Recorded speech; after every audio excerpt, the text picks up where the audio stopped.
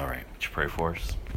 Father, I thank you for today. I thank you, God, that your promises are true and that your word is yes and amen, Father, and that you are truly the Ancient of Days, Lord. I thank you, Father, for the freedom that we have to come together and to worship you in spirit and in truth. I pray, Father, that we would come focused and fixed with our eyes and our hearts ready to receive, God. And I thank you, Father, that your word, Father, penetrates and that we would leave, Father, different than when we came in. Spurred on, Father, to move in obedience. In Jesus' name, amen.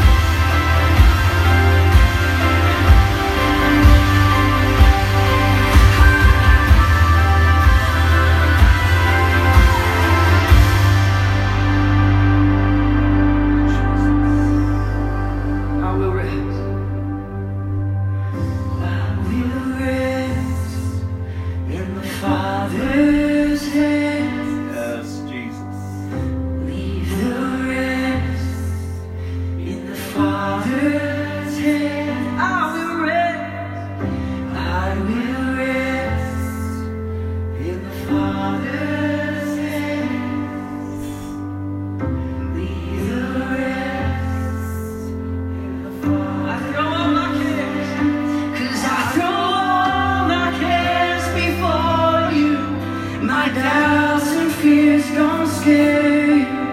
You're bigger than I thought you were. You're bigger than I thought. So I stop all negotiations with the God of all creation. 'Cause you're bigger than I thought you were. You're bigger than I thought you were. Yeah.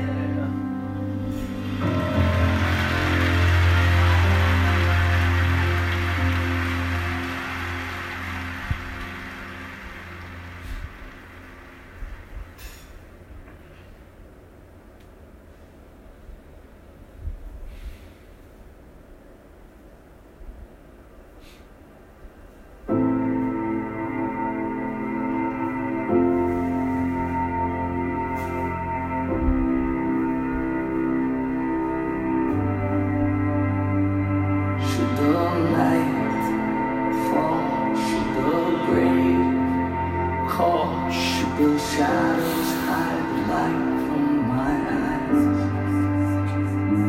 should the winds rage, should the ground shake, should the valley last miles and miles, yet will I praise you, yet will I praise you.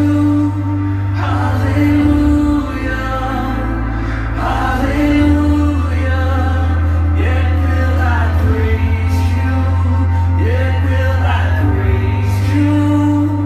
Hallelujah, hallelujah. Through the dark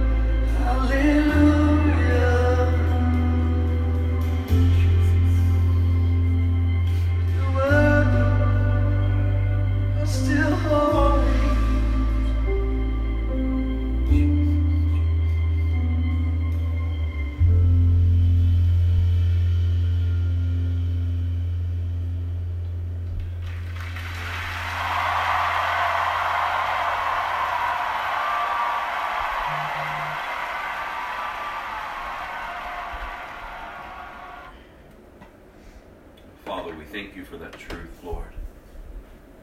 You are holy, God. Father, there's none like you, Lord.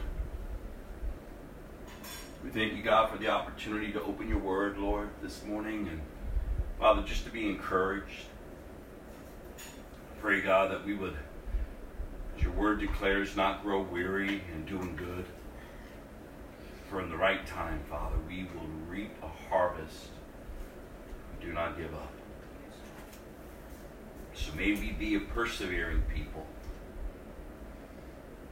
People whose eyes are fixed upon Jesus, the author and the finisher of our faith. Thank you, Father, that your word declares that our hope in Christ will never disappoint us. So may we be a people today of hope. Hope in Christ. In Jesus' name I pray. Amen. Amen. All right, 1 Corinthians chapter 4, verse 20, our verse for the year. For the kingdom of God is just not a lot of talk, but it's living by God's power. For the kingdom of God is not just a lot of talk, but it's living by God's power. Now, next week we're going to pick back up and walking through the scriptures. And next week we transition into the book of Numbers. So if you haven't already started studying or reading through commentaries on the book of Numbers, I would encourage you to have yet another week to begin that study. But I want to go today to Matthew chapter 22. We're going to walk through a lot of scripture this morning as usual. But Matthew chapter 22, verse 34 through 38.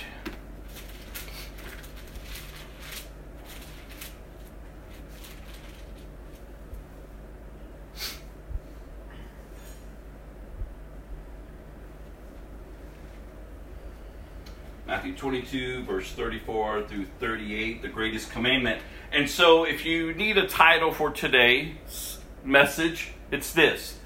To know him is to love him.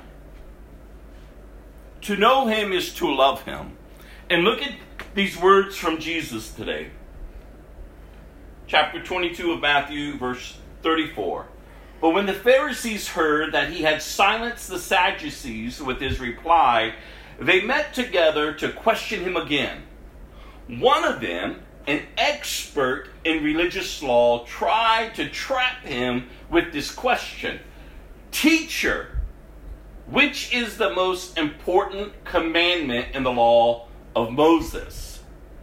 And Jesus replied, you must love the Lord your God with all of your heart, all of your soul, and all of your mind. This is the first and greatest commandment.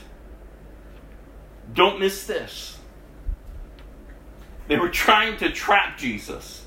Don't forget, the Pharisees and the Sadducees were the religious elite of their day. On the outward signs of everything, they looked like they had it all together. They looked like they knew God. And you've always heard me say, if you've been around here long enough, it's so sad that they had a knowledge of God, but they didn't know God. They puffed themselves up in the knowledge of God, but they were so far away from God. But yet, just as they were in their days, so we have the people in our days. And the days to come, leading up until the return of our Lord and Savior. People in the church who have a knowledge of God, but they don't know God. They have a knowledge. They can tell you, they can probably quote scripture. They can probably stand and be praying eloquent prayer. They can probably get lost in worship and get emotional.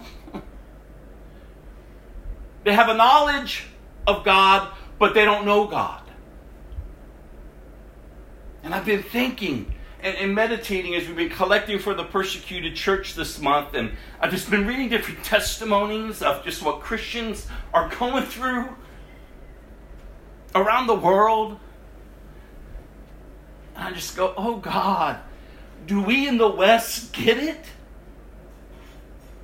Do we in the West truly understand what it means to be a Christian. And I've been reminded of, and months ago I read this testimony of this Muslim couple who gave their life to Christ. They became Christians.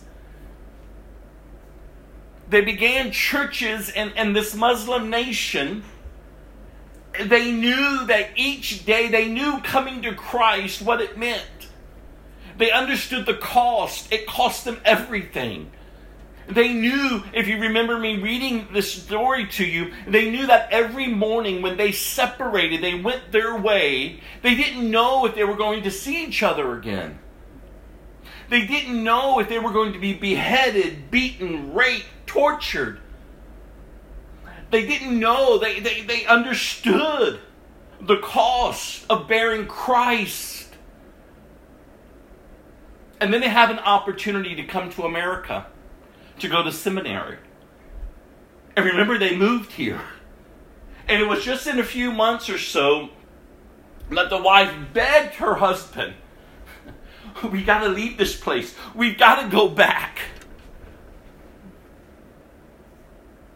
And in this story, and when I read it, it was like, well, here they are. They're in a free country where they can worship God. They can get grounded and rooted deeper in Christ.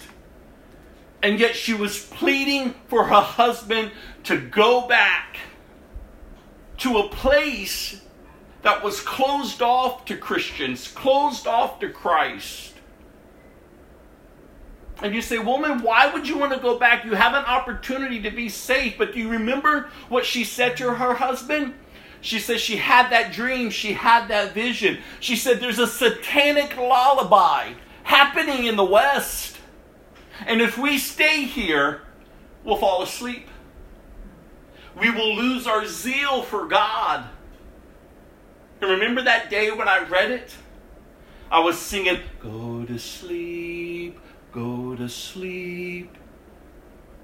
Just carry on about your day and your life. Just get caught up in your circumstances. Go to sleep, go to sleep. Keep allowing sin to master you. Keep having a knowledge of God, but not loving Him. Go to sleep, go to sleep. Keep claiming His name and trampling His blood as if it's nothing because your life hasn't changed. Go to sleep, go to sleep. Look, we have to wake up that the enemy's purpose that the Bible says is to steal, to kill, and to destroy. We are in a war. But how many of us got up this morning and before your feet hit that ground, put on your armor? How many of you recognize, wait a minute, I'm getting up yet another day. You've given me yet another day to know you, to abide in you, to remain in you. I recognize that I am behind enemy lines, that everything that is out before me is out to get me. But I don't have to be afraid of it because if I'm in Christ, I've already have the victory over it. So was your mindset in a place of victory today? Like if you're calling yourself a Christian, you possess the good news of Jesus.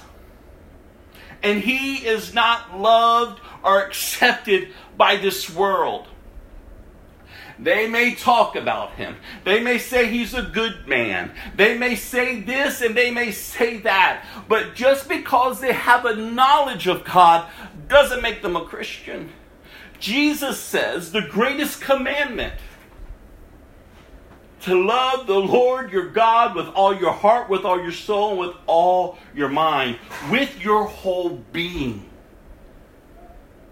And in and of yourself, you wouldn't come to that.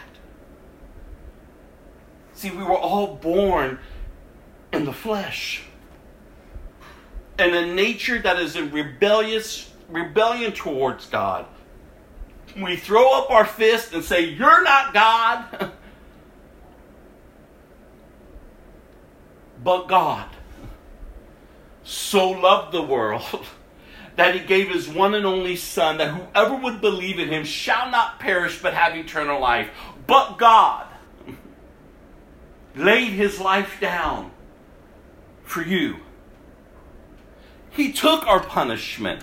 He endured the wrath so that we wouldn't have to. And so as Christians, we don't live in fear of his wrath because we've been embraced by his love. And so that awakens us and gives us a fresh and a new joy and hope each and every single day to live upright in a crooked world. To tell others about the love of God. To know him is to love him. The Bible says he first loved us.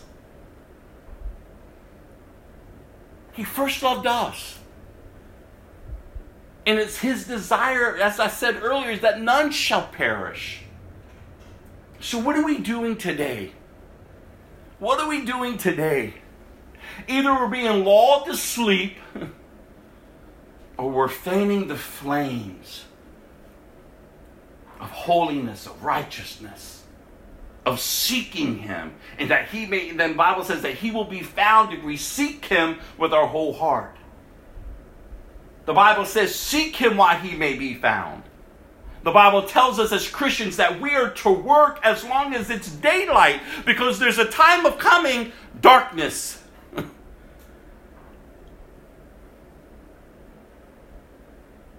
When I think of the young man that we heard about on Friday night, he was a Muslim. He came to Christ. And I can't get the image out of my head. The father, his earthly father, beat him constantly with his fist in hopes that he would renounce Jesus. His mother turned her back on him, wanted nothing to do with him. Usually in a Muslim culture, in a Muslim family, they put you out if they don't kill you. But they allowed this young man to stay, but every day he had to endure the beatings, the shame for being a Christian. And our young people today barely name the name. Or if they do, their walk doesn't claim his victory. They wouldn't even endure a beating for Jesus. Because they won't even stand up for Jesus because they don't want to be picked on.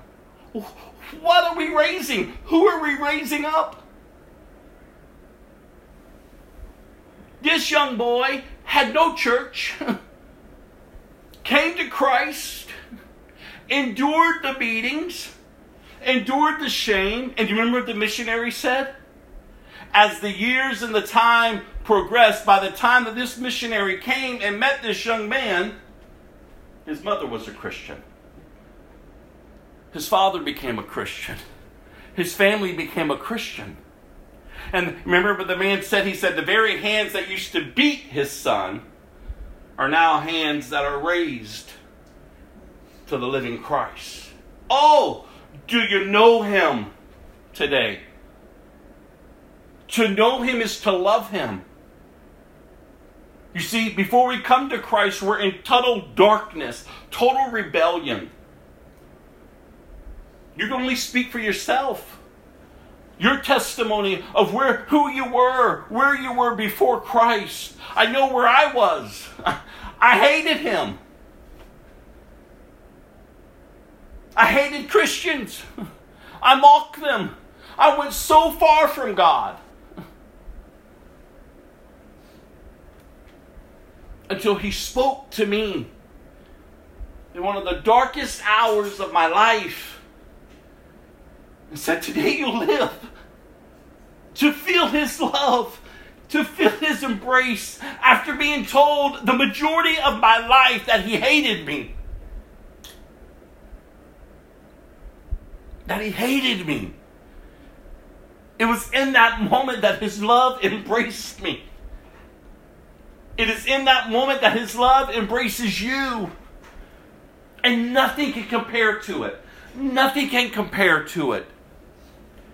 It radically transforms you. It leads you to repentance.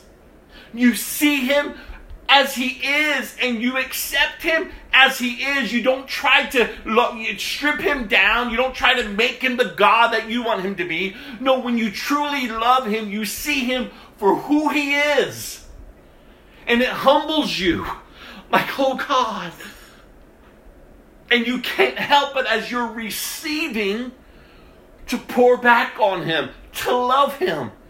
Because in an instant you realize the wrath that you've been spared. And you go, oh God, I'm yours. And we've been talking a lot lately about what the Bible says. That confession and that belief. That confession and that belief that he is the Son of God. And that he rose from the dead on the third day. You're saved. If that is your confession and that is your belief, you have been transformed, Jesus says. You are born again of a new nature, a nature now that is in right relationship with God because of all that Christ has done. Not because of how good you are, no, but because of what Christ has done. And when we truly grasp it, that it has nothing to do with us, but it has all to do with him, then we can understand when he looks at us and says, come and follow me. Your life is no longer your own. Now you have been engrafted into my kingdom. Now your eyes are open to the understanding of God's purpose from the beginning of time. To have a people that he will call his own, and in return they will call him their God. That they would live for him. Are you living for him? That they will walk with him. That they will not only have a knowledge of him, but that they would know him. And to know him is to love him. And to learn of him every day.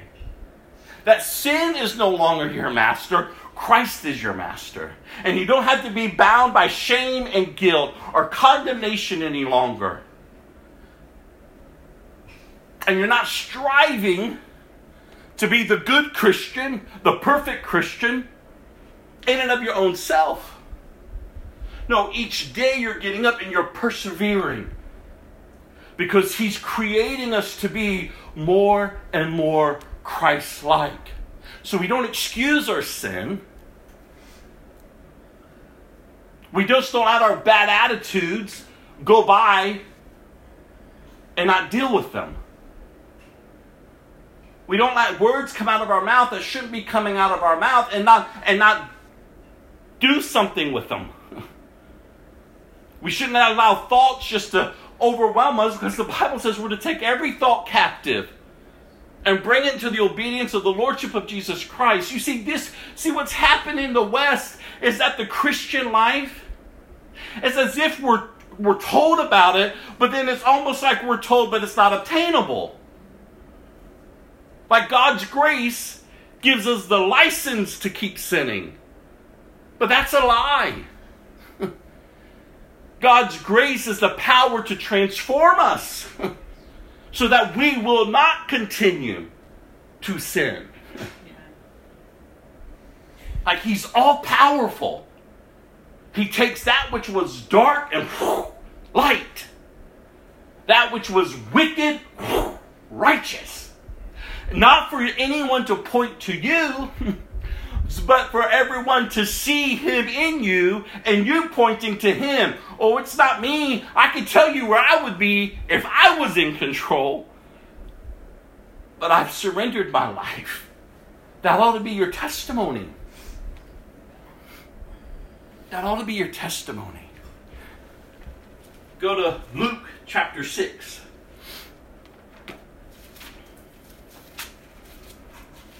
Luke chapter 6, verse 46 through 49.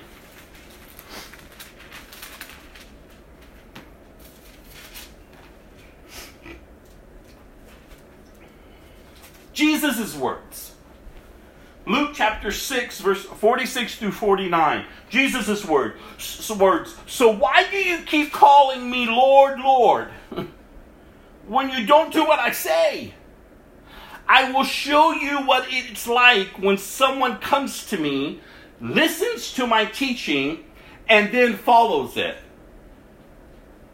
Everyone hear that? Jesus' words. Why do you keep calling me Lord, Lord? Why do you keep saying you belong to me when you don't do what I say? I will show you what it's like when someone comes to me, listens to my teaching, and then follows it. It is like a person building a house who digs deep and lays the foundation on solid rock.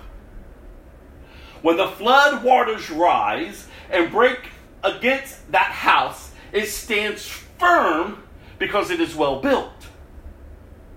But anyone who hears and doesn't obey is like a person who builds a house right on the ground without a foundation. When the floods sweep down against that house, it will collapse into a heap of ruins. To a heap of ruins. Listen, Jesus tells his followers, in this world you will have trouble. Trials will happen, but they're there to produce something within you. Perseverance. And perseverance will lead you to building your character. And from there, it'll establish hope in your heart. That hope is not that your circumstances will change. That hope is in Jesus. Your hope in Jesus will never disappoint you. In this world, you will have trouble. But Jesus says, be of good cheer. I've already overcame the world. Oh, that we would mature to that level. It's so easy for us to give up and give in when the pressures of life hit us, swallow us up. But we must remember that we are in Christ. Our identity is no longer in the world. We're in Christ, and we're looking up to the day of our redemption. He is returning, and so we're not to be living our lives. We're to be about our Father's business, advancing His kingdom. How on earth we got trapped into church services that make it all about us? That make it all about us. The flock wants to be entertained. The flock is leading the shepherds. And that's not how it's to be done. The shepherds lead the flock.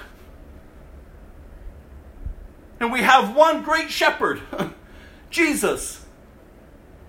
He didn't come to entertain. He came to establish His kingdom. He came to set the captives free. Like this world is not our own. We're only here for a moment of time. And then we're with Him for eternity. If we're in Christ. And I keep telling you all, that's why it's so vital that you care about people's eternity more than their temporalness of life. It is not easy. It is not easy. And I've been honest with you all. It can be very discouraging. And it's so easy for me, and I can only again talk about me. You talk about what troubles you. But discouragement. Pouring in and pouring in and pouring in and pouring in and pouring in and pouring in.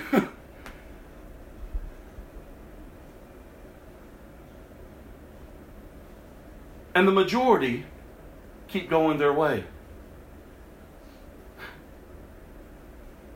They want Jesus when life is hard. But they don't want Jesus when you're holding them accountable. They want to run the flock. And you go, what?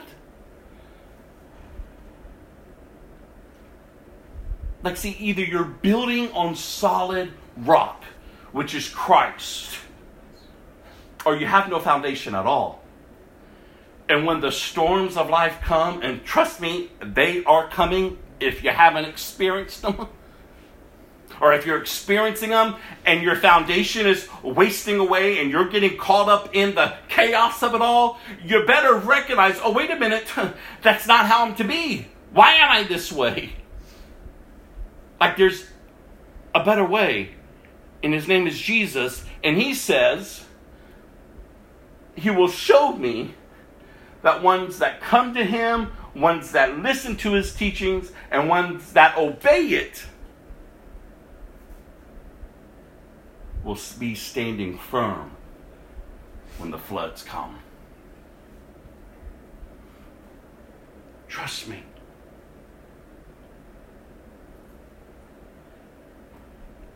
He is faithful, you all.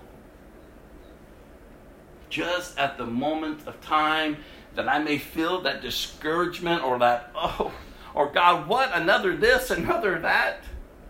He reminds me how great he is. And I go, oh God,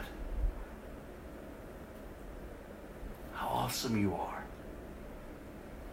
No matter the diagnosis, no matter the situation, no matter this, no matter that, no matter what, God, it's you. God, you are awesome. And you encourage yourself. Trust me, remember you have an enemy. You are behind enemy lines. And he's not taking a nap.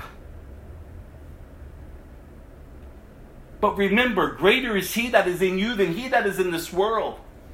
We cannot keep allowing the enemy be greater than our God. We can't. And you say, well, I don't know if I do that.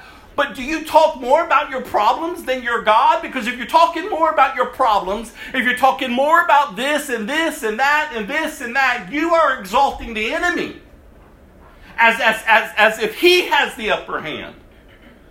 Oh, we must learn how to fight, how to push back, how to advance ground. When you think of Paul, he was once a murderer. He hated Christ. He hated Christians. Jesus reveals himself to him. Paul accepts Christ as Lord. His life is radically changed. He now goes forth and declares Jesus.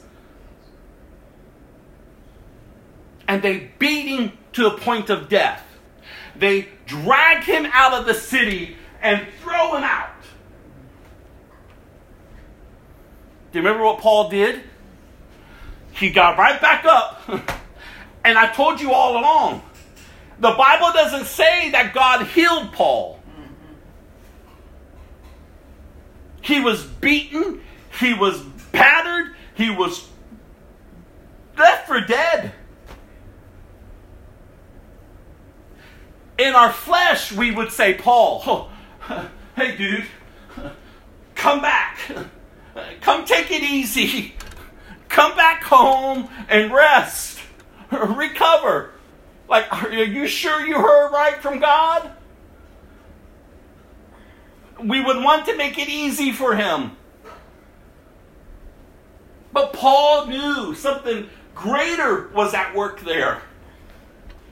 And he got up and he went back into the city to declare Jesus as Lord. Come on.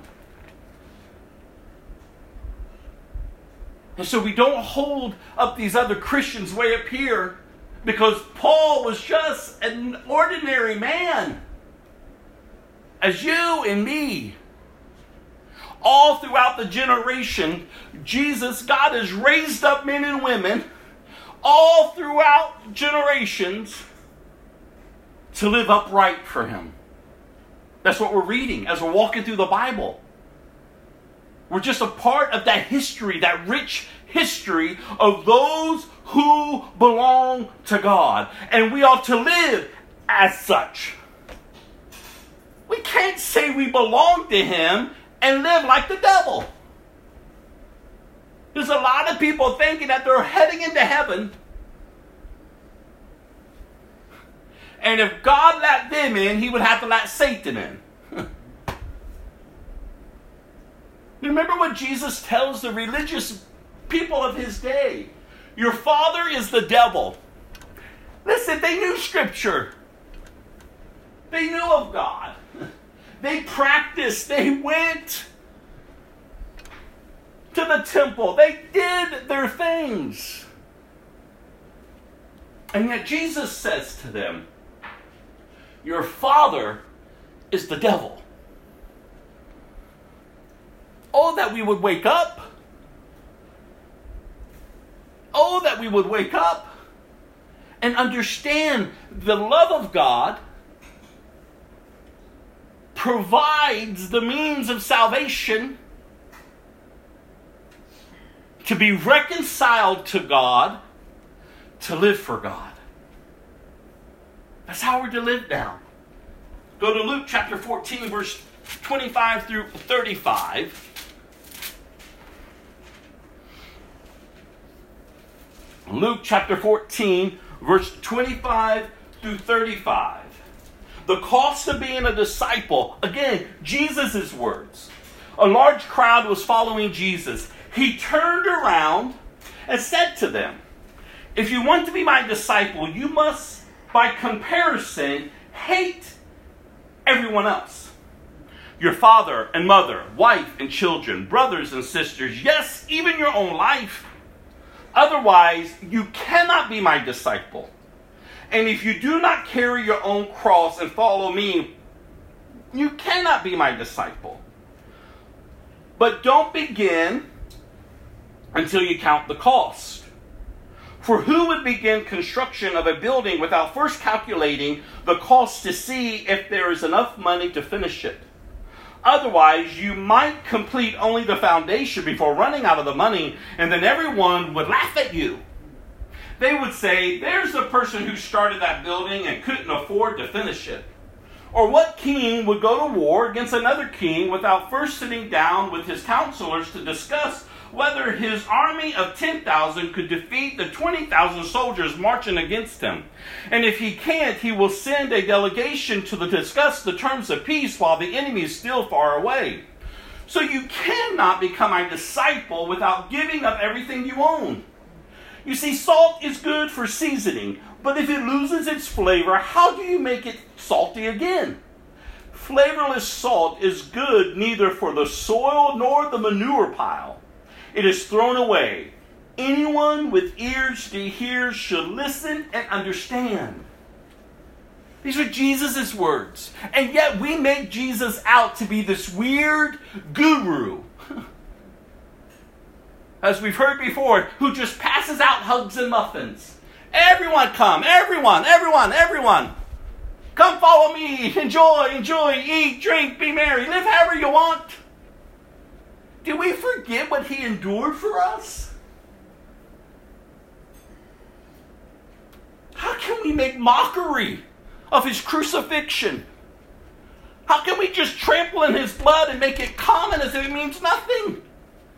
Like if we're truly believers. If we're not, then so be it. You see, not everyone is going to be a believer. And they have a right to live however they want. You have a right to live however you want. You have a right. But you do not have a right to continue to call yourself a Christian and then mock God by the way you live. See, within the church, we're to hold each other accountable. It's vital. We're to hold each other accountable to the standard, not that man has placed on the church, but what God places on the church. We are his people. We don't just tolerate foolishness and just go, okay, hush. Let's not say anything because we don't want to offend anybody. Or we talk behind everyone's back, but we're afraid to approach the situation to the person. How crazy is that? Jesus himself, he had a multitude of people following him. I mean, by the natural eyes, by the flesh, wow, his ministry was phenomenal. The natural man would tell Jesus, after hearing what Jesus said, What are you doing? You're going to turn people away from you. Your ministry is going to fade. No. Go back and tell them, no, everyone's welcome. Don't make it like this. You put too much. Too many people are going to turn away from this. Listen to what he says here. He knows the condition of mankind. But he came to set the captives free. And he says, listen, if you're going to follow me, understand where we're going. Because this earth is not your home. And if you cling to the things of this earth, to the relationships on this earth, more than you do me, you can't follow me. You see, he understands this. He understands it would be your desire to love others more than you love him. To want to cling to the earthly things more than you want to cling to him. So he allows you to understand this. Like, if that's what you want, you can't follow me. You see, because when you stand before him, remember what I keep encouraging us, he is a just God. God is never stiffing his arms out, keeping you at bay. No, his arms are fully wide open to receive those who would turn to him. But on the day of judgment, on the day that we will stand before him, you will give an account for how you lived your life. You either chose him or you chose them. Your choice. He loves us enough to say, whatever you decide. But I love you enough to reveal myself to you. What are you going to do with me? You going to follow me? And then I love the next layer he adds on to it. Oh, before you do, consider the cost. Consider the cost. Because it's going to cost you everything. Well, you can't be like someone who's going to build a building and then run out of supplies. People are going to look at that and laugh at you. Ha ha ha, look at this. You can't say you're my follower. Follow me for just a season. Start building a foundation. And then all of a sudden something else looks better over here. So then you just choose to go back. And they're going to laugh at you. I thought you were a Christian. Ha ha ha ha ha. Look at you. What happened to Jesus? Ha ha ha ha. You see, people start mocking. People start laughing. We all know people who've sat in church.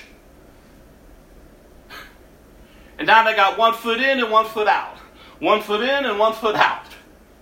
And people see that. And they go, something's wrong with that. That's not how it's supposed to be. See, when you're a Christian, your life changes. You consider the cost. You just don't come, okay, yeah, I'll follow you. Like flippant, yeah, I'll follow you today.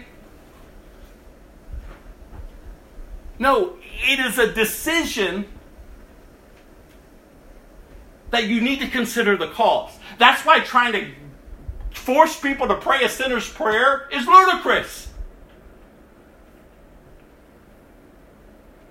They need to consider the cost. I told you about that one evangelist when he held his revivals. He would get up and he would call an altar call, and then the crowds would be rushing down to it. And then he would say, everyone go back. He didn't want them stirred up in the flesh. The second night, the third night. And then finally he discerned those at the altar were those who have considered the cost. We're just not peddling the word of God just for a feel-good message. No, we understand what we are sharing with people. Like your life is going to be impacted for the better, but you're going to feel uncomfortable while the earth and the temporal things of life keep trying to snatch you back. But you keep moving forward. You keep moving forward. There is such a reward to live in Christ. And the Christian life is not this humdrum, boring life. Now I'm a Christian. I can't have fun. Blah, blah, blah, blah. And we look like we're miserable people. No. We have the good news. We are in Christ. Our Savior. Our Lord. We've considered the cost. What is there to be downcast about? It doesn't mean that you won't experience seasons of being downcast. It doesn't mean you won't experience seasons of trials. But when you're experiencing, you're still getting up. And you're still moving forward. Listen to how Jesus speaks, you all. He's very serious about those who would call upon his name and how they are to be living. Go to Luke 9. Verse 23 through 26. Again, Jesus is speaking to the crowd. If any of you wants to be my follower, you must give up your own way, take up your cross daily, and follow me. If you try to hang onto your life, you will lose it. But if you give up your life for my sake, you will gain it. And what do you benefit if you gain the whole world, but you are yourself lost or destroyed? If anyone is ashamed of me and my message, the Son of Man will be ashamed of that person when he returns in his glory, in the glory of the Father and the holy angels. This is Jesus again, you all. To know him is to love him. It's not to know him and then reject him. No. Oh, that we would see it. That we would respond to Jesus. That we would share this with others. We've got to stop giving down this weird, watered-down gospel in which we are told that in the last days, right up before he returns, all hell is going to throw everything at the church. But oh, we must remember the good news. Jesus says that he will build his church, and the gates of hell cannot prevail against it. Amen. It will try its hardest to silence the bride of Christ. And boy, Friday night, if you haven't listened to the message I posted on Friday night, you need to go listen to it. It's like 23 minutes, 25 minutes long. It's worth it. Remember that missionary? He says when persecution's happening, when people are enduring that type of level of persecution, that it's easy to look and say, look, we're being defeated. Oh, but no. No, actually, we're conquering. In the natural mind, it doesn't make sense. But in the spiritual reality, it makes perfect sense. Because when has the church flourished? It's in times of persecution. It's in times of when her identity is being challenged by hell itself and by the world. And we're living at a greater level of persecution in this earth than we've ever seen before. Not just overseas, but even here. Look what's happening to the Christian faith. People who are truly upholding the true faith of Christianity in America, in the West. They're being told that they hate people. They're being told that they're the reason that people are committing suicide. They're being told that they're the ones stirring up all of this craziness. And their businesses are being targeted. Their names and information are being released. On my desk, daily I'm receiving letters from these organizations that hate ministries and hate Christians, saying that we are naming you all, and we're naming your affiliates, and we're naming your staff. And we're letting people know the hate that you're spewing. Welcome to America. And we just want to play church. We want to say, oh yeah, I'm a Christian, and live however you want. But what are you going to do when you say you're a Christian and someone turns at you and says, oh, so what do you believe? And the moment that you uphold truth, you better hope you're rooted in Christ so that you're not shaken. Because they're going to challenge you. And it's not you that they're challenging. It's Christ. Are you prepared to stay? That's my concern. You say, why are you sharing this today? Because I'm so burdened that I don't know if the church in the West is being rooted. Like, are we ready to stand for Christ? I mean, when I had to have conversations with Gilda, my wife, and say, baby, listen, right now, we have a position, this and this and that, this is this and this and that, but there's a time coming where we may not have this position, where the preaching and the teaching that Christ has called me to may throw me in jail. Like, to have this conversation, who would have thunk it? But that's the reality. And you say, well, no, that's extreme. No, it's not. Just my very testimony alone, if I shared it, especially if I lived in California, I could get arrested. These are the laws that are being passed in our nation.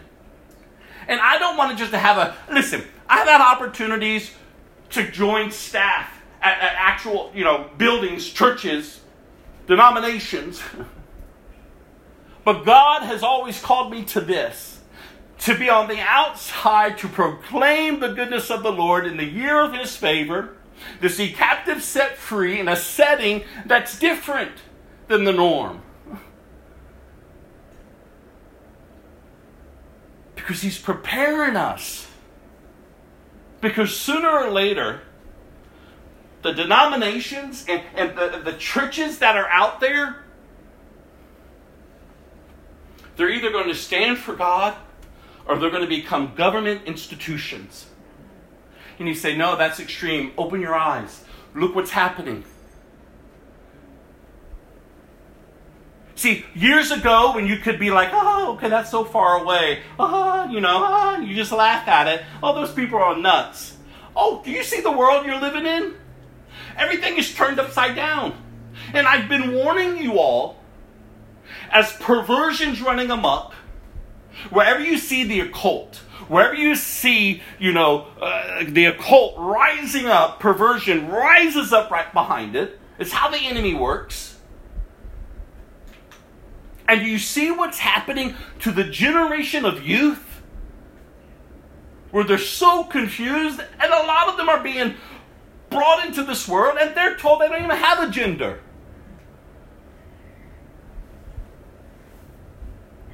Where kindergartens are now being placed on drugs to alter their bodies. Where pedophilia is rising up. And where's the church?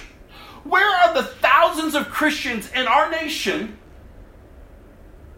who go to church every Sunday, will go to every conference there is, bless me, bless me, bless me, bless me, I need a blessing, I need a blessing, I need a blessing. And our nation looks the way it does. And the world looks at America and says, that's a Christian nation. What kind of craziness is this? That's why I just can't sit back with you all or with anyone that I minister to or have an opportunity to speak with and give you down a watered down gospel. Just pat you on your back and send you on your way with Jesus. That's not what Jesus did. That's not what Jesus did. Like, this is reality. This is real. Like I keep telling you, it's like living in those weird Christian movies. If you never read Left Behind or watched the movies, like you watch them, you go, oh, that's funny. Oh, wow, that's scary. Ooh, oh my goodness. It's like you wake up one day and you're like, oh my God, like people really believe this? Like there's such a level of deception. And we want to wake up every morning bound to our emotions and our problems and this and that. And overreact and just, what are we doing? You better get up every morning. And hell itself better shriek back because you got up. You better walk in the authority and in the anointing that Christ has placed on your life. You better be praying for your kids. You better be praying for your grandkids. You better be praying for your family. You better be praying for your neighbors. You better uphold truth. And if you have a brother or sister in Christ living like they're not in Christ, you better be telling them.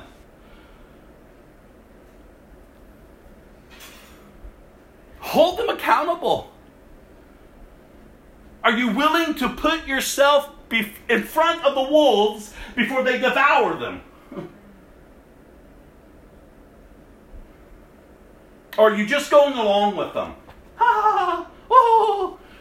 Like my favorite phrase, shucking and jiving with them. Feeding them the filth of this world.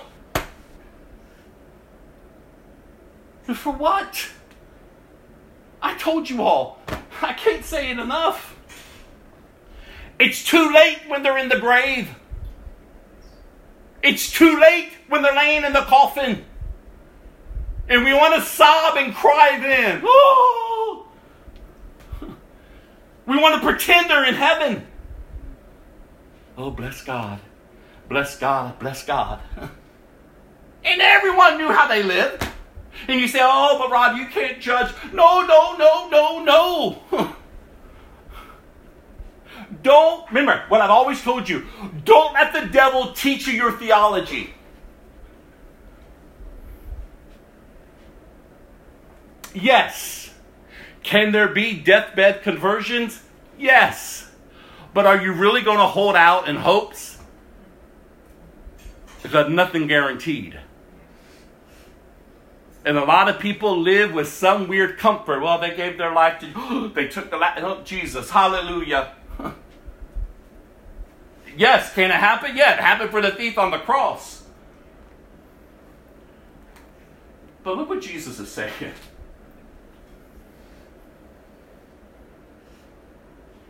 He doesn't hold that up the majority of the times that he's speaking. So I don't take it away that it can't happen. Oh, it can happen. But you're in their lives for a reason, especially if you're calling yourself a Christian. You're in their lives for a reason. Be the light. Be the light. Oh, they will hate you. They will want to beat you. You know, Norma wanted to kill me. But look at her now. Loving Lord with all of her heart. Years ago, I tell everyone, go to your bedroom. Norma's on her way over. And I knew the intent of what she wanted that night. The Holy Spirit already convicted me, showed me. I hadn't seen her for years, or for months, or for a time period. And she came up here and we sat and we were talking. The Holy Spirit said, get on the floor and expose her. Who can do that? That's not me. That's not her. That's two forces colliding. What did I always tell Norma? Love wins. Love wins. Take my life. Do whatever. Love wins. Like, are we ready to stand, you all? Are you ready to declare that to your loved ones? Like, love wins. Look at love won. And now it's multiplying throughout the earth. She's going all throughout the earth, declaring love wins. Love wins. It could have been easy just to pat her on her back and just say, oh, Norma, oh, yeah. And treat her with kid gloves. People don't need you to treat them with kid gloves. They need the reality of heaven. They need the reality of Christ presented to them. You choose. Look what how Jesus, if you're going to follow me, choose. You must pick up your cross. You must deny yourself daily, and you must follow me. And that's a life of discipleship, you all. You just don't pray a little prayer and then live however you want. You need to be discipled. I keep encouraging you throughout this year because of that one verse that we have. The kingdom of God is just not a lot of talk, but it's living by God's power. If you're doing a lot of talk, but you see no transformation in your life, I must give you a warning. You're not in Christ. You have a form of religion, and you're denying the power of God, and the Word of God says, then we have to stay away from you. The Bible doesn't tell us to stay away from the lost. Scripture tells us to stay away from those who have a form of godliness, but deny the power of God. Because they're making a mockery of Christ. And we can't be linked arm in arm with them skipping down the yellow brick road. No, we had to say, wait a minute. What do we? No. I'm not going that direction with you. There is a way in which we are to live. And Jesus is laying it out clearly. Go to Mark chapter 10. Woo! Mark chapter 10. We read this the other week, but I can't get away from it. Mark chapter 10, verse 17. It's the account of the rich man. And yet, though his testimony of this is he's a rich man, but I want you to think, it doesn't have just to be wealth. It's just someone who thinks they have it all. Or maybe they don't have it all together, but they're so living for themselves. See, apart from Christ, that's what we do. We're selfish. We live for ourselves. We think we have it all together. I mean, have you ever met someone, oh Lord, who talks like they have it all together, but then you see their lives and you go, what? There's so many people living in a false reality. Remember what I've always told you. The greatest deception is not that you're deceiving others. It's that you deceived yourself. You actually think you're living in a way that you conjured up in your head, but your life reflects something totally different. And you're okay with it. What? Because others are on the outside going, what kind of craziness is that? And we don't say anything, but we just talk about them behind their backs. And that's not what we're supposed to be doing. Christians don't do that. No, you need to love them, minister to them. But the moment they call themselves Christians, you better be, by God, better hold them up. Turn the mirror towards them. The Word of God is your mirror. You look intently in it, the book of James says. Don't be like that man who looks intently in it and then closes it and turns away and forgets. His position is in Christ, his identity. You're not just to be hearers of the word, you're supposed to be doers of the word. And we don't want to deceive ourselves into thinking that we're something when we're not. You don't want to promote yourself this and this and this and that, and then, what? So this man came to Jesus. And there's a lot of people today who come to Jesus. They come to church. They want to feel better about themselves. life is rough, or maybe life is good, maybe I'll just try a little religion. And they come with their own purpose. As Jesus was starting out on his way to Jerusalem, verse 17, a man came running up to him, knelt down. Now understand this. It's very, on the outside, it's like, oh wow. Wow, look at that. Look at him. Like he's running up to Jesus. And now he's kneeling down. A sign of respect. And asked, "Good teacher, what must I do to inherit eternal life?" Oh, if we just stop there, we go, oh wow, this young man. Oh, he's so passionate about the things of God. He's humbling himself before Jesus. Oh, look, he even uses the right terms. Good teacher, what must I do to inherit eternal life? You see, even though he has it all together, there's still something awakening within him. He knows there's more to this life, just like everyone else, you all.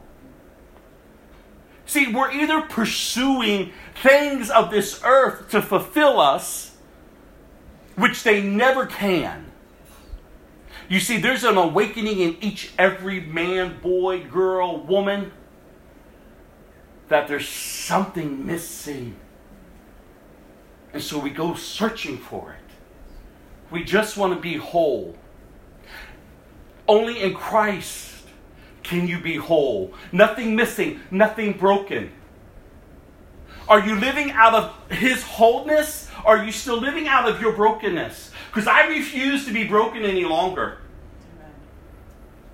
See, when I came to Christ, I said, Lord, I don't want to be plagued in my heart and my mind. I don't want to be the victim of abuse anymore. I don't want to be the victim of being sexually abused. I don't want to be the victim of being emotionally abused. I don't want to be the victim. I don't want to be the victim. And Jesus says, you won't any longer, because I've healed you. Allow me to show you how to think now. How to live now. It's all new, you all. But it's a process. It's a process of every day, even after 20-something years walking with the Lord. It's a process to choose this day whom I will serve. Because that little boy back over here screams at me every day. Look back over here. Look how they treated you. Look what they did to you. Guard your heart in a way that's not appropriate. And I can listen to the wounded boy. Or I can turn to him and tell him, no, you're healed. Jesus healed me. I didn't heal myself. I don't look to the little boy and said, I took the 12 steps to be healed. No. I say, Jesus healed me. Your voice is not the one I'm following any longer. I'm healed. I'm whole. I choose to live out of wholeness today. Are you choosing to live out of wholeness that you found in Christ? Jesus says, I'm the way, I'm the truth, I am the life. I'm the only way to God, he says. Not Buddha, not Muhammad, not this, not that. Not that man, not that woman. Not those possessions. I'm the only way. And for the many years that we've rebelled against him, when that is revealed to us, we can't help but step through them and say, thank you, Lord. Are you worshiping him? Are you praising him? Do you see him for who he is? He is the glorious King of Kings and the Lord of Lords. And this young man comes running to him, kneels down before him. Good teacher, what must I do to inherit eternal life? And then Jesus says, why do you call me good? See, he's exposing his heart. Jesus knows your reasons for coming to him. and will always expose them. He knew that that young man was not there for the sole purpose of Christ. He had other motives. Jesus asked, only God is truly good. But to answer your question, you know the commandments. You must not murder. You must not commit adultery. You must not steal. You must not testify falsely. You must not cheat anyone. Honor your father and your mother. Teacher, the man replied, I've obeyed all these commandments since I was young. And looking at the man, Jesus felt genuine love for him. And I told you when I preached on this a while ago, underline that verse. Because yet though he came with the wrong motives, look, Jesus didn't stiff-arm him. No, Jesus was so moved, as he is with you, as he is with me, with genuine love. You see, he's not going to force you to respond to him. Remember, Jesus had the crowd of people, thousands of people following him. And then he turns around and he says to them, you must eat of my flesh and drink of my blood. He begins to lay out this understanding, this spiritual understanding of truly who he is. You see, all along he was meeting their temporal needs. And they were so moved by that. Thousands of people were following him. And the Bible calls them his disciples. They were hanging around. They were so enthralled in all his ways of teaching and the way he performs miracles and met their needs. But Jesus himself knew that wasn't his sole purpose. His purpose was to die for them. To be raised up on the third day. To defeat sin and death. And so he tells them, you must eat of my flesh and drink of my blood. And they go, what? They begin to talk amongst themselves. What is he saying? What kind of strange teaching is this? And they worked themselves up in a frenzy. And you remember what the Bible said? They left. Thousands of them left. Where did they go? Back to their old life. You see, that's all you have to go back to. That's why we're not shocked when someone who calls himself a Christian ends up back to where they came from. Because where else are they going to go? That's all you got, is what's behind you. But Jesus looked at the 12. And remember, I always tell you when I preach on this, if I was writing the Bible, that's where I would write Jesus wept. Oh, no, he didn't weep. And take it into consideration, too. He didn't run after them, throw himself in front of them, and tell them, don't leave, I'll dumb down my message and make it easy for you. No, he didn't do that. He stood there, he didn't even weep. He watched them all turn away from him. And then how does he respond? He looks at the 12 and says, are you going to? It's your choice. Are you going to? Well, is it too hard for you? Are you going to? Remember what they said. Where can we go? You hold the words to eternal life. And that's the mark of a true Christian.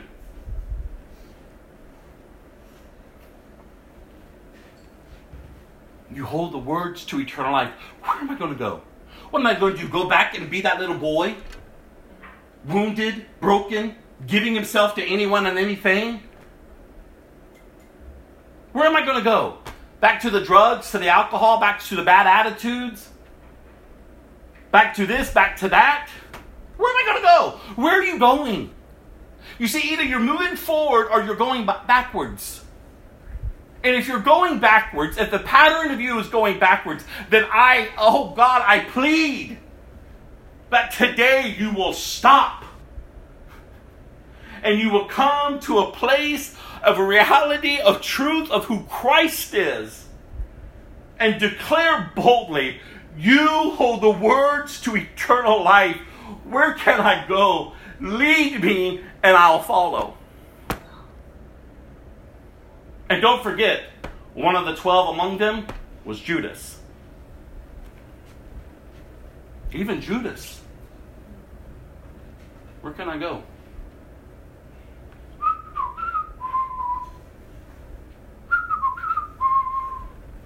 Following Christ. Even up to the point of the table, the Last Supper. The disciples, what? There's one among us that's going to deceive you, to betray you? Who? And they're all worked up over it. And he says, the one I dip the bread into and give to, that's your betrayer. They didn't even notice who he gave it to. And then he tells Judas, go do what you got to do. You see, he knows the intent of the heart of those who are claiming to be his. You're not fooling anyone. Remember that deception I was telling you about? The greatest deception is that you deceived yourself into thinking you are, but you aren't. And how can you tell that you aren't? Look at your life.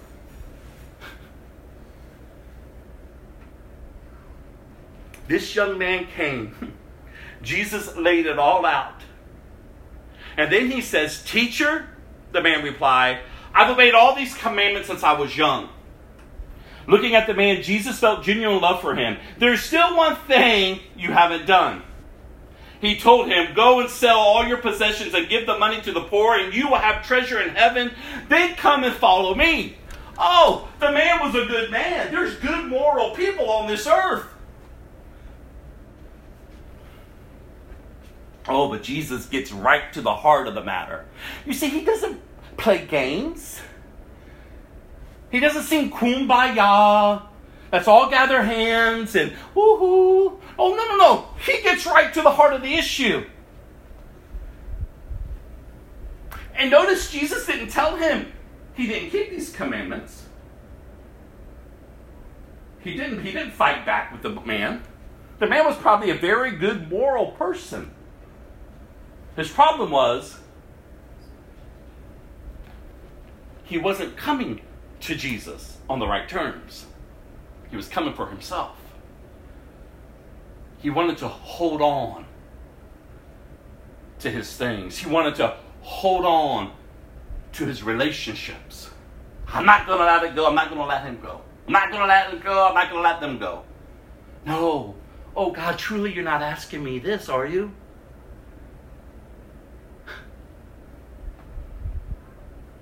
Jesus says, let it go. And when you let it go, then come and follow me. He doesn't tell the man, okay, I'm going to tell you what you need to do. Pfft, now you're following me. You can classify yourself as my disciple. You can classify yourself as one that follows me. Oh, no. Do this. Let it go and then come. Let it go and then come. Do you see the urgency of the hour and the day that we're living in? People are living however they want, and they want to slap Jesus on their lives. God help us. God help us. It's not easy. I'm not painting a picture that it's easy. It's going to cost you.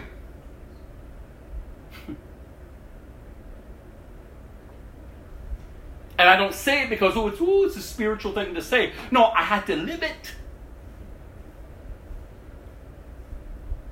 Take nothing with you. Leave him.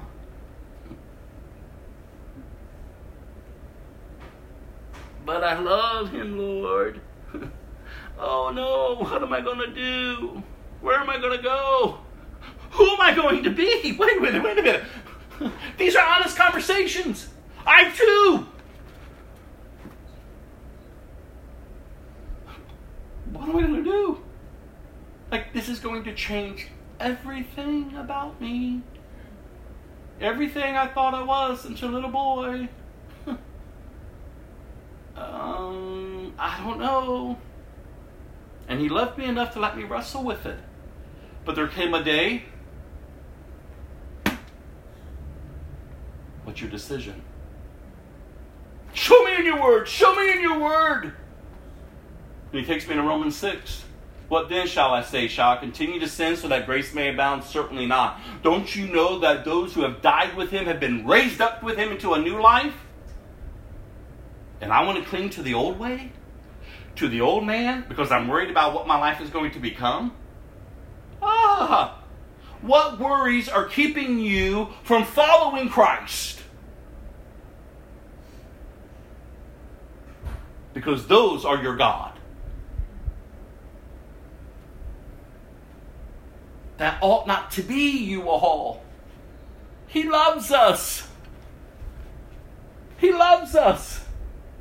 At this, verse 22, the man's face fell, and he went away sad, for he had many possessions. Jesus looked around and said to his disciples, how hard it is for the rich to enter the kingdom of God. This amazed them, but Jesus said again, dear children, it is very hard to enter the kingdom of God. In fact, it is easier for a camel to go through the eye of the needle than for the rich person to enter the kingdom of God. The disciples were astounded. Then who in the world can be saved? They asked. Have you ever thought that when you hear the gospel preach? Well, how on earth then? How can anyone be saved? How am I going to... What on earth? Jesus looked at them intently and said, humanly speaking, it is impossible, but with God, everything is possible. That's the hope, you all. That is the hope that we find in Christ. Salvation. Humanly, it's not possible, but with God, it's possible. But salvation is not to be taken lightly. The message is not just to be this light message. You must consider the cost. You must know whom you belong to now. There's so much joy. Again, the Christian life is not this weird life. It's a life filled with purpose. It's a life filled with power. It's a life filled with joy, unspeakable joy. I've had this amazing opportunity to disciple this young guy who was bound by all types of lust and perversion and religion. And I have watched him over these past months become a new man right before my eyes. The leadership that is overseeing me with this young man, they are amazed at what God has done. And I met with him last week, and I tell you, I was like, the joy that is in this man, the freedom that is in this man, the love of Jesus that is in this man.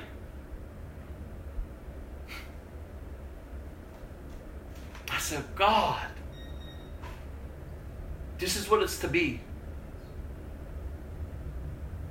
To see the captives set free.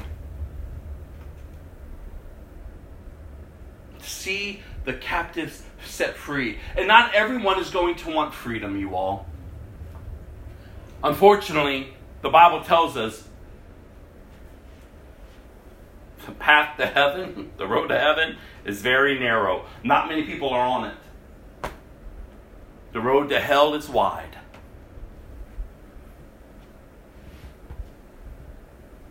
To know him is to love him. And to love him is to then make him known, so that others would come to the saving knowledge of Jesus Christ, to live with a hope and a future. The young man stepped into my office on Friday and he says, Rob, and he lays out this plan that God gave him to reach his community, to impact his church. He met with his pastor. His pastor was so moved by what God was showing this young man to begin in their church and in their community. As he walked out, I just had tears in my eyes. And I was like, God, that is so beautiful.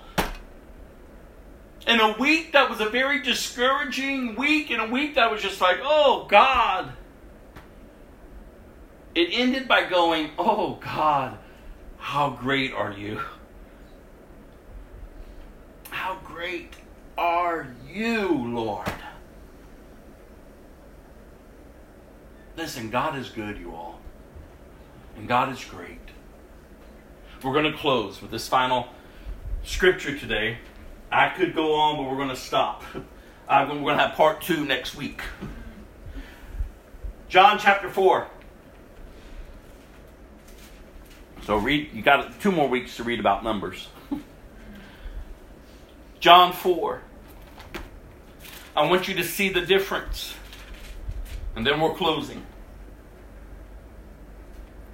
We just read this account of Jesus. It's going to be John chapter 4, verse 4. This is where we're starting. We just read this account of this young man who had an encounter with Jesus, but turned his own way. And now we're going to end on this incredible testimony of the Samaritan woman. Remember, she was a loose woman. Many men in her life. She was not living a life that was honoring God. She was running amok. She was doing her thing. And Jesus even knew that she was shacking up. And Jesus met her right where she was. And remember,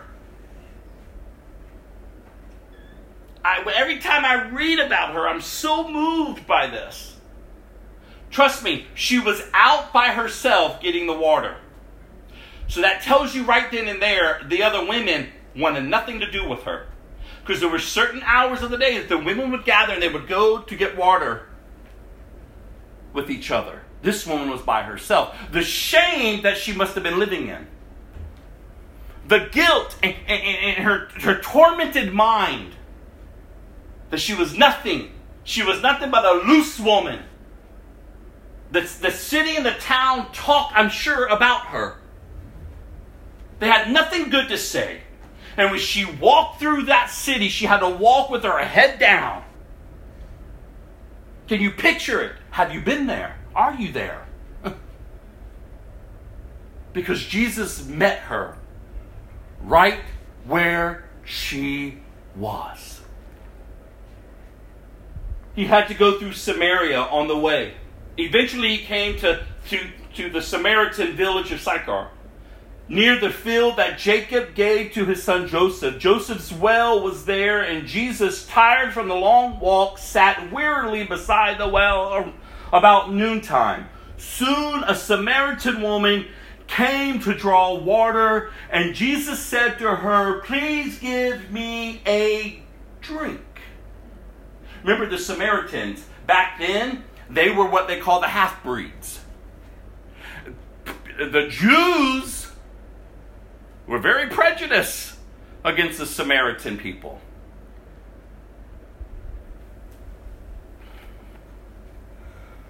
He was alone at the time because his disciples had gone into the village to buy some food. So here's Jesus, a Jewish man, all alone, talking to a Samaritan woman, going against everything that custom says. The woman was surprised, for Jews refused to have anything to do with Samaritans. She said to Jesus, "You are a Jew and I'm a Samaritan woman. Why are you asking me for a drink?" It's interesting that she throws up her identity to him. Have you done that with God? I have. Do you not know who I am? And why are you telling me or talking to me?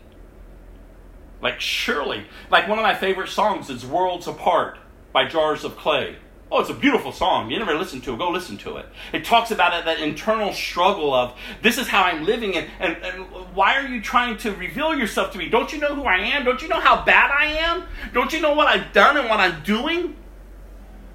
Like, our worlds are totally worlds apart, and yet you're speaking to me? Jesus replied, "If you only knew the gift God has for you and who you are speaking to, you would ask me, and I would give you living water. But sir, you don't have a rope or a bucket," she said, "and this well is very deep. Where would you get this living water? And besides, you think you're greater than our ancestor Jacob, who gave us this well? How can you offer better water than he and his sons and his animals enjoyed?" And Jesus replied, "Anyone who drinks this water will soon be thirsty again.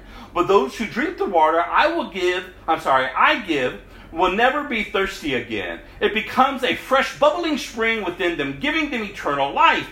"Please, sir," the woman said, "give me this water. Then I'll never be thirsty again, and I won't have to come here to get water." Oh, you understand that she's not really grasping everything yet. She's still pushing back. And then notice what she does. I don't know if you ever noticed it. But listen to what she said. "Give me this water. Because then I wouldn't have to return back here." And I'm not saying this is where she's speaking out of, but I can relate to her. Give me this water so I won't have to do that walk of shame every day. I won't have to face the issues of my life. See, she was missing what Jesus was saying. She was pushing back. And look, she says, "I won't have to come here to get water." And Jesus says, "Go and get your husband." "I don't have a husband," the woman replied. Jesus said, "You're right. You don't have a husband, for you have had 5 husbands, and you aren't even married to the man you're living with. You certainly spoke truth." "Sir," the woman said, "you must be a prophet." Now understand, now the discussion's turning. And understand, notice she didn't get offended. Do you see this? Oh, she could have got offended. "Oh, you're just like everyone else. Calling me a loose woman, judging me, saying things." She could have reacted like most people do. "How dare you say that to me? How dare you?" He was a strange man. He was a Jew who, custom says, he already looked down on her, though Jesus didn't. But Jewish people, that's how they looked at the Samaritans. I mean, she could have just freaked out. No. Something awakens within her. You see what didn't awaken within the young man? Awoke. Something was awakened where she woke up. All of a sudden her eyes were opening. "You must be a prophet. So tell me, why is it that you Jews insist that Jerusalem is the only place of worship, while we Samaritans claim it to be Mount Gerizim, where our ancestors worship?" And Jesus replied, "Believe me, dear woman, the time is coming when it will no longer matter whether you worship the Father on this mountain or in Jerusalem. You Samaritans know very little about the one you worship, while we Jews know all about him. For salvation comes through the Jews, but the time is coming indeed, it's here now, when the true worshipers will worship the Father in spirit and in truth. The Father is looking for those who will worship him that way. For God is spirit, so those who worship him must worship in spirit and truth." The woman said, "I know the Messiah is coming, the one who is called Christ. When he comes, he will explain everything to us." All of a sudden, their conversation turns into a spiritual conversation. And she even has the knowledge of the Messiah. She's heard there's going to come one who's going to set us free. She's a Samaritan believing in the Jewish Messiah. Remember, God's plan all from the beginning is not just for the Jews, it's for everyone. It started with the Jews, but his plan was for all to be blessed and to receive. Remember, God said to the serpent, "There's going to come one who's going to crush your head." The Messiah. He's coming. And as we're working through the Old Testament, we're seeing, weaving in and out, the prophecies of Jesus, the prophecy of the one, the great one, that will come forth, destroy sin and death and defeat the enemy. You see, your enemy is under your feet if you're in Christ. Your circumstances are under your feet when you're in Christ. She had heard of the Messiah, and she had believed that when he comes, he will explain everything to us. And it's the first time in Scripture that Jesus reveals himself to a loose woman, to a Samaritan, and he's alone with her. You're going against all the customs, Jesus. Jesus doesn't care about man's customs. Jesus cares about the eternity of souls. And look, then Jesus told her, I am the Messiah. Just then, oh, look who comes back. The disciples come back. They were shocked to find him talking to a woman. But none of them had the nerve to ask, what do you want with her? Or why are you talking to her? The woman left, look at this, her water jar beside the well and ran back to the village, telling everyone. All right, so first we see her walking the walk of shame by herself to the well. You see what the encounter of Jesus just did to her? I've always told you I get this picture. I wish I could paint or draw.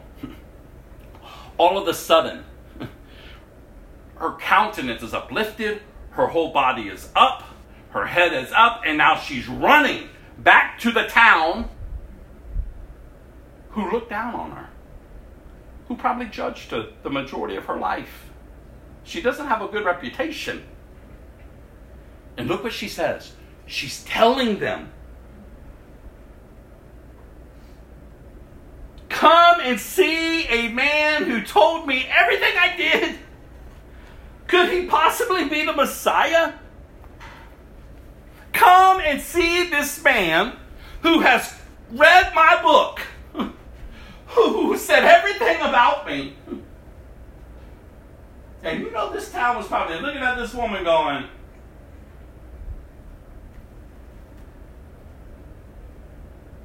so the people came streaming from the village to see him. There's a man talking with her. There's a man who's told her about herself. And she's this elated. She's this giddy. She's this happy. She's different. Oh, it woke something up in them. Could you imagine if others will see the impact that Christ has had on your life? Go forth and tell others. They should see there's something different. You're not going to be perfect. Don't let perfection be your goal. It's transformation. Daily transformation, daily maturing, daily growing. Like something's different about you. Oh, and that's what I tell you. You don't need a 12-week course on to evangelize. You tell others about Jesus when you know him. You don't need to know front and back, left and right. You just need to share what Jesus is doing in your life, who he is. Your transformed life will impact others. These people came out. And meanwhile, while this is going on, the disciples were urging Jesus, Rabbi, eat something. But Jesus replied, I have a kind of food you know nothing about. And look at them. Did someone bring him food while we were gone? The disciples asked each other. Didn't Jesus explain, my nourishment comes from doing the will of God who sent me and from finishing his work. You know the saying, 4 months between planting and harvest. But I say, wake up and look around. The fields are already ripe for harvest. The harvesters are paid good wages, and the fruit they harvest is people brought to eternal life. What joy awaits the planter and the harvester alike. You know the saying, one plants and another harvests, and it's true. I sent you to harvest where you didn't plant. Others had already done the work, and now you will get to gather the harvest. You are to be about the Father's business, planting seeds, watering them. Ultimately, the Lord is going to harvest. You're to be about the Father's business. Look, he says, the harvest is ripe. And the natural eyes, you can look at the world and say, oh no, it looks pretty bleak, it looks pretty dark. Oh, but get out of the natural eyes, because when you see such a resistance coming against the gospel, oh, the harvest is ripe, because people are stirred up to talk about spiritual things. And you need to be out there talking to people about spiritual things. And get to know them, listen to them, share with them, pray for them, encourage them. And don't you wander or be tossed back and forth or be moved by false teaching. No, you stand firm in what you know and who you know. Have conversations, because the fields are ripe, but the harvesters are few. Then we end. Verse 39, many Samaritans from the village believed in Jesus, because the woman had said, he told me everything I ever did. When they came out to him, they begged him to stay in their village. It's funny, don't miss these little things, because every Jewish village he was going into, they chased him out. Here the Samaritans, please stay. So he stayed for 2 days, long enough for many more to hear his message and believe. Not just hear, but to believe. And belief results in obedience. You can't say you believe and not obey, because you really don't believe. They believed.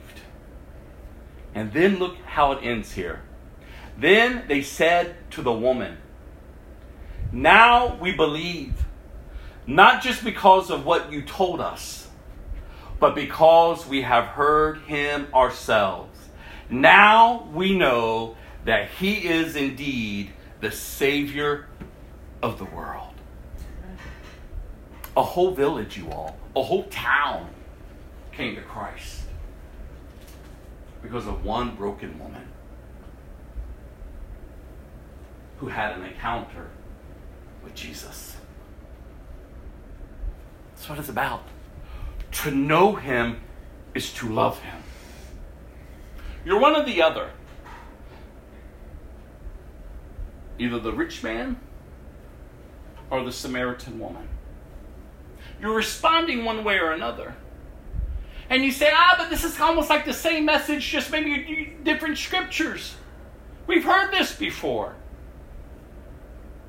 But my answer to that is, then, what have you done with it?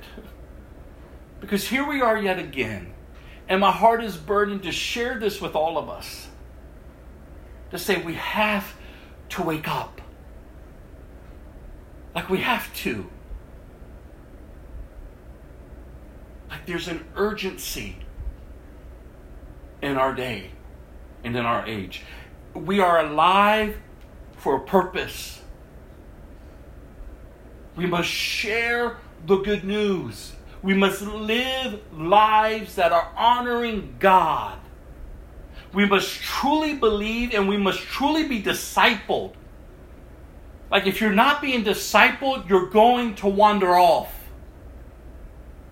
The enemy knows what to do. If he can isolate you, if he can push you out, if he can keep you back. But no one can force you to be discipled. I tell you, the other night, when you and I were together, Doreen, Lord, we had church. That Monday night we sat down. I've never met anyone so hungry for the Word of God. If you haven't had time to sit down with Doreen, make time to. Like we had church. We were both so giddy afterwards. I was tired. I was sick. But I said, I can't cancel again on her. I don't want to cancel on her.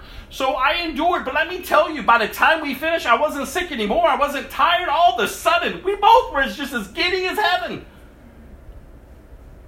Rejoicing. Praying. Worshiping. I said, what?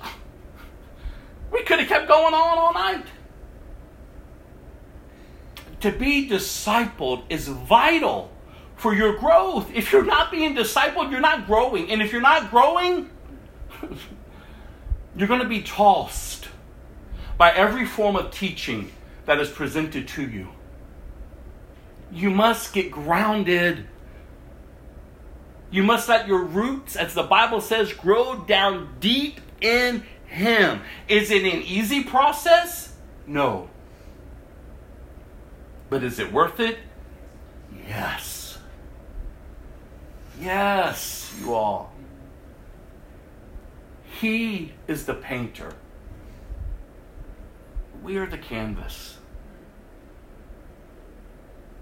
Let Him do as He pleases.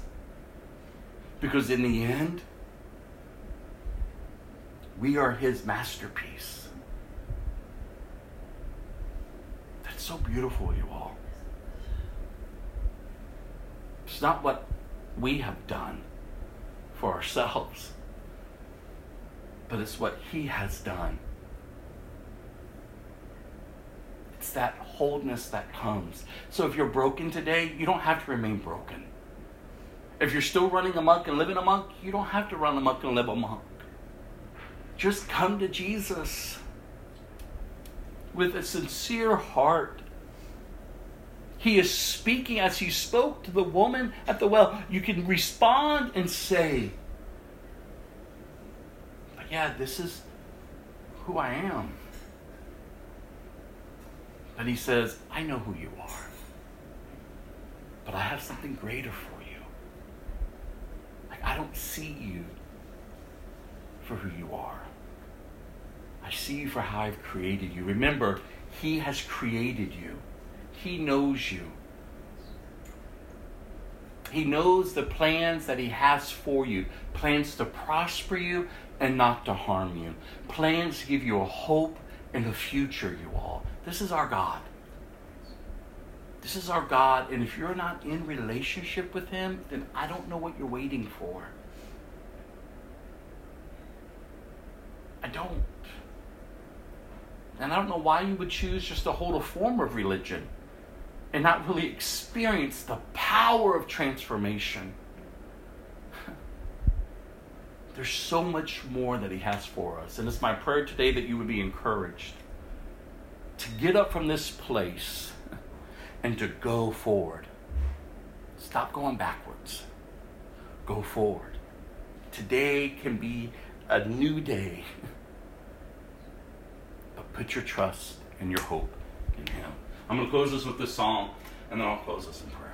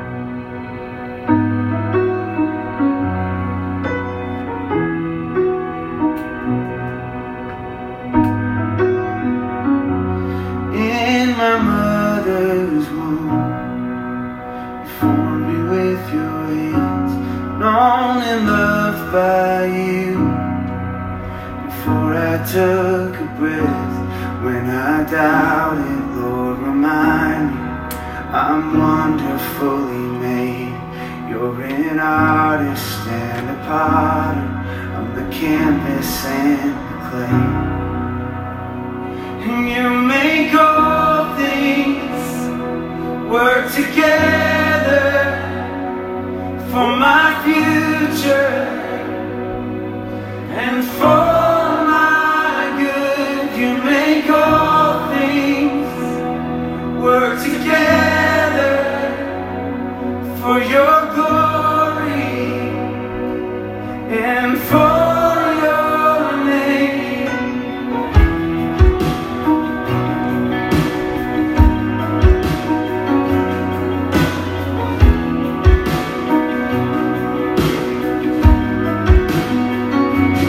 There's a healing light just beyond the clouds. Though I walk through fire, I see clearly now. I know nothing has been wasted, no failure or mistake. Come on. You're an artist and a potter. I'm the canvas and the clay. And you make all things work together for my future and for my good. You make all things work together for your glory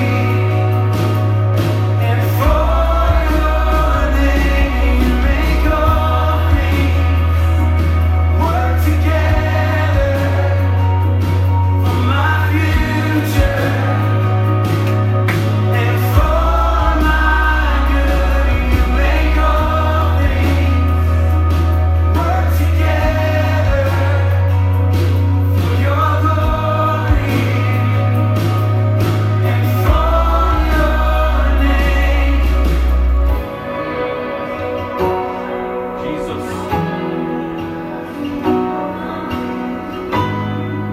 All for your name. Yes, Lord. And when I'm down, Lord, remind me I'm wonderfully made. You're an artist and a potter. I'm the canvas and the clay. And I know nothing has been wasted, no failure or mistake. You're an artist and a potter. I'm the canvas and the clay. And you make all things work together for my future and for my good. You make all things work together for your glory and for when I'm doubting, Lord, remind me I'm wonderfully made. You're an artist and a potter. I'm the canvas and the clay. And I know nothing has been wasted, no failure or mistake. You're an artist and a potter. I'm the canvas and the clay.